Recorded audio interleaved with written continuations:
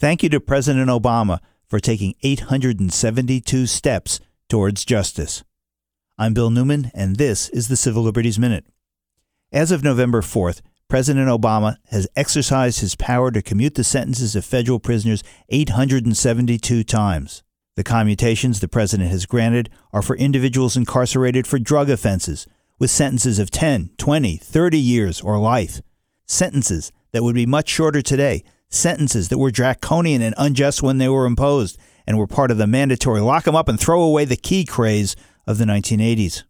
The criteria the president is looking at when deciding whether to commute a sentence include, would the sentence be shorter today due to changes in the law, and whether the prisoner has a record of good behavior and whether he has demonstrated lack of violence both in the crime and on the streets and while incarcerated, and whether he has served at least 10 years.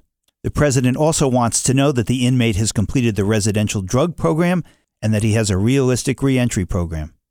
Of the 2.3 million people locked up in the United States today, many hundreds of thousands at least could be safely released to the community today.